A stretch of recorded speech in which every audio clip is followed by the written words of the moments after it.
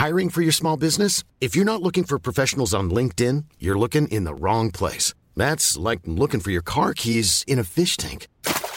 LinkedIn helps you hire professionals you can't find anywhere else, even those who aren't actively searching for a new job but might be open to the perfect role. In a given month, over 70% of LinkedIn users don't even visit other leading job sites. So start looking in the right place. With LinkedIn, you can hire professionals like a professional. Post your free job on linkedin.com/people today.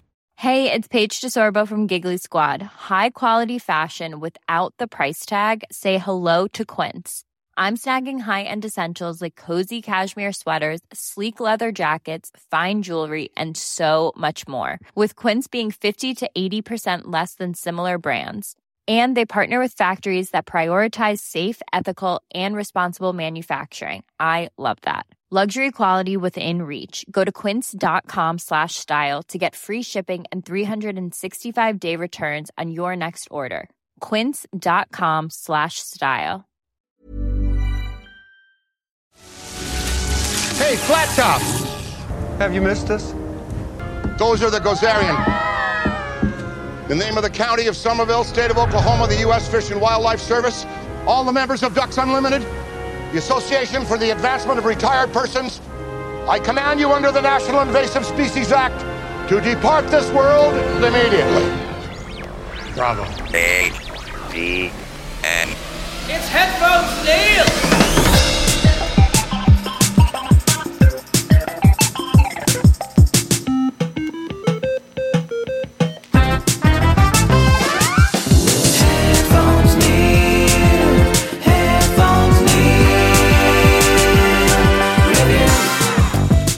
What's up, guys, and welcome back to another episode of Headphones Neil Reviews. I'm your host, as always, Headphones Neil, bringing you my review for the 2021 film Ghostbusters Afterlife. So now that it's available for streaming, I decided I would finally give it a watch to see how it is. Does it hold up? Does it expand on the universe or anything like that? And is it generally a fun film? And to start it off, I want to say that it does fulfill this aspect of it being a fun film.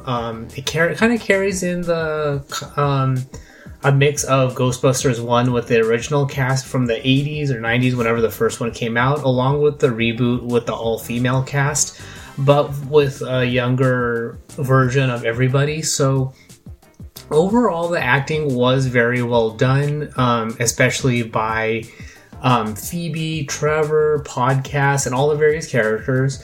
I was kind of hoping to have more of the original cast in the form of Bill Murray, Dan Aykroyd, and Ernie Hudson in the role, but about halfway through the film, I finally realized that the various that they were basically not going to be in the film, and they were going to do instant cameos at some point. Same thing with Sigourney Weaver. I was expecting more of her role in it, or her to actually be the show up as Zool, but overall, it was kind of a rehashing, or it felt like a rehashing of Ghostbusters 1, but kind of 30 years later that, or 50 years later or whatever, that the Zool is trying to come back, and some guy who doesn't know what he's doing is building this tomb in a mountain to bring Zool back and rebuild it. So it's kind of along the lines of mixing the idea behind Ghostbusters 2 but applying it to Ghostbusters 1. So overall, for me, it kind of didn't hold up as far as all of that goes. It felt more along the lines of being a send-off goodbye for the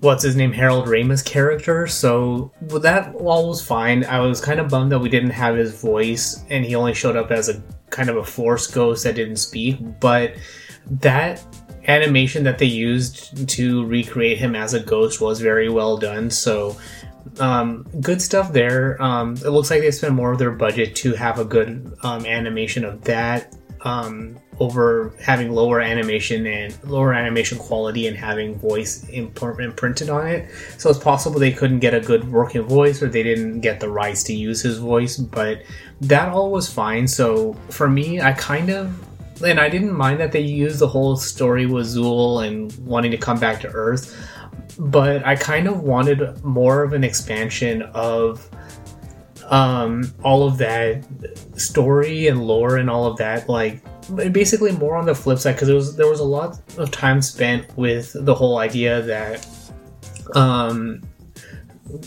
Callie, the mom, and Phoebe and Trevor are being kicked out of their house or moving to the small town because that's the only property and assets that they now own.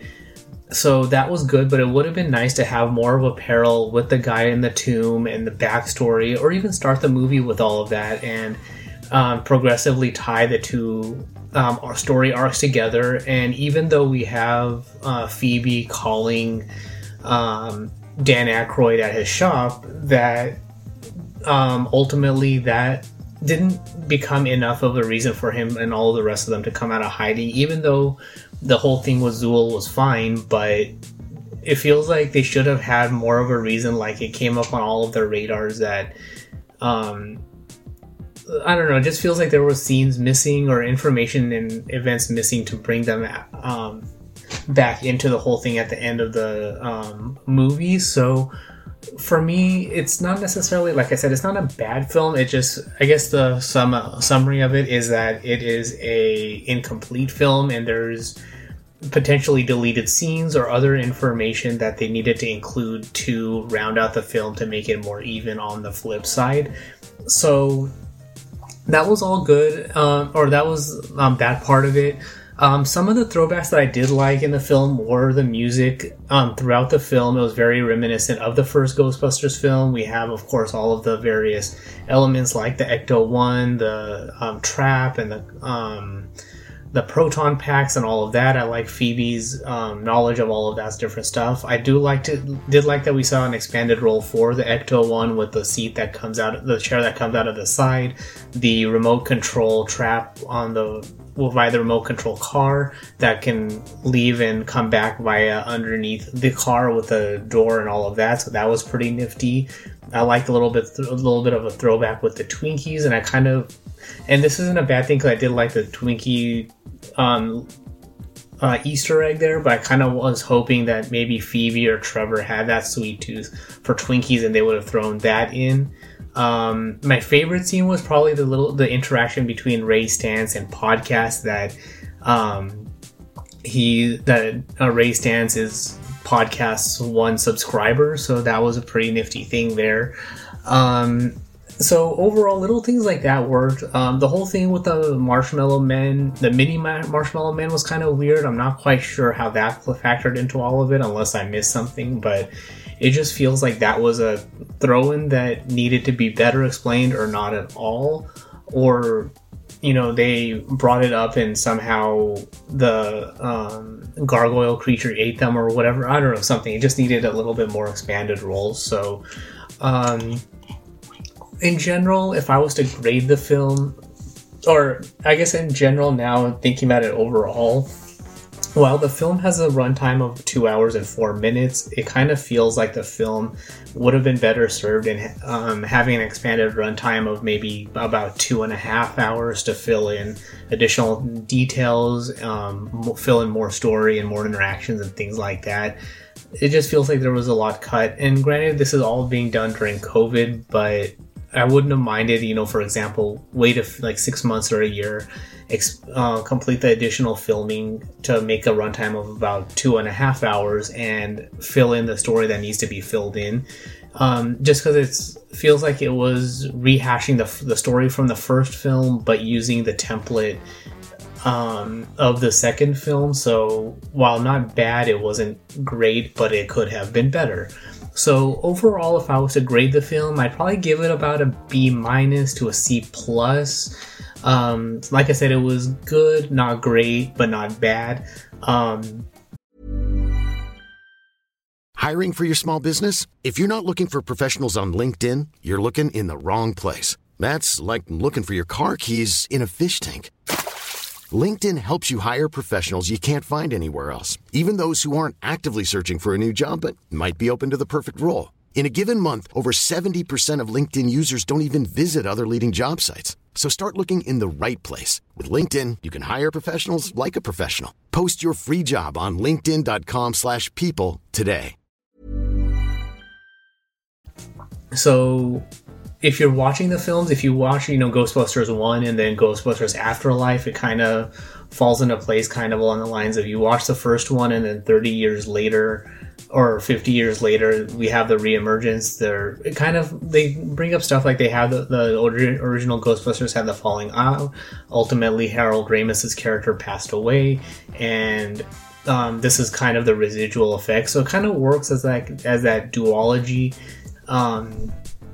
to make everything work together, but that's about it. But and I guess one overarching story was Zool, but you still need a little bit of a reason as to how the whole thing was Zool and the guy in the tomb, and just more information to fill all that stuff out to make it more of a complete story on its own after all these years.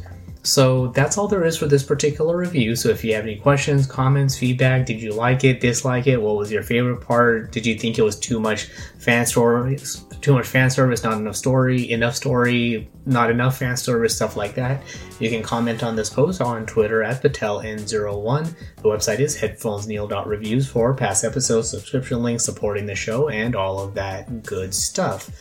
And of course, as a patron of the show on patreon.com/PatelN01, after this episode, you will get a little bit of a bonus. You'll get some bonus content as well for being a supporter of the show. So that's all there is for this particular episode. Thanks for tuning in, and until next time.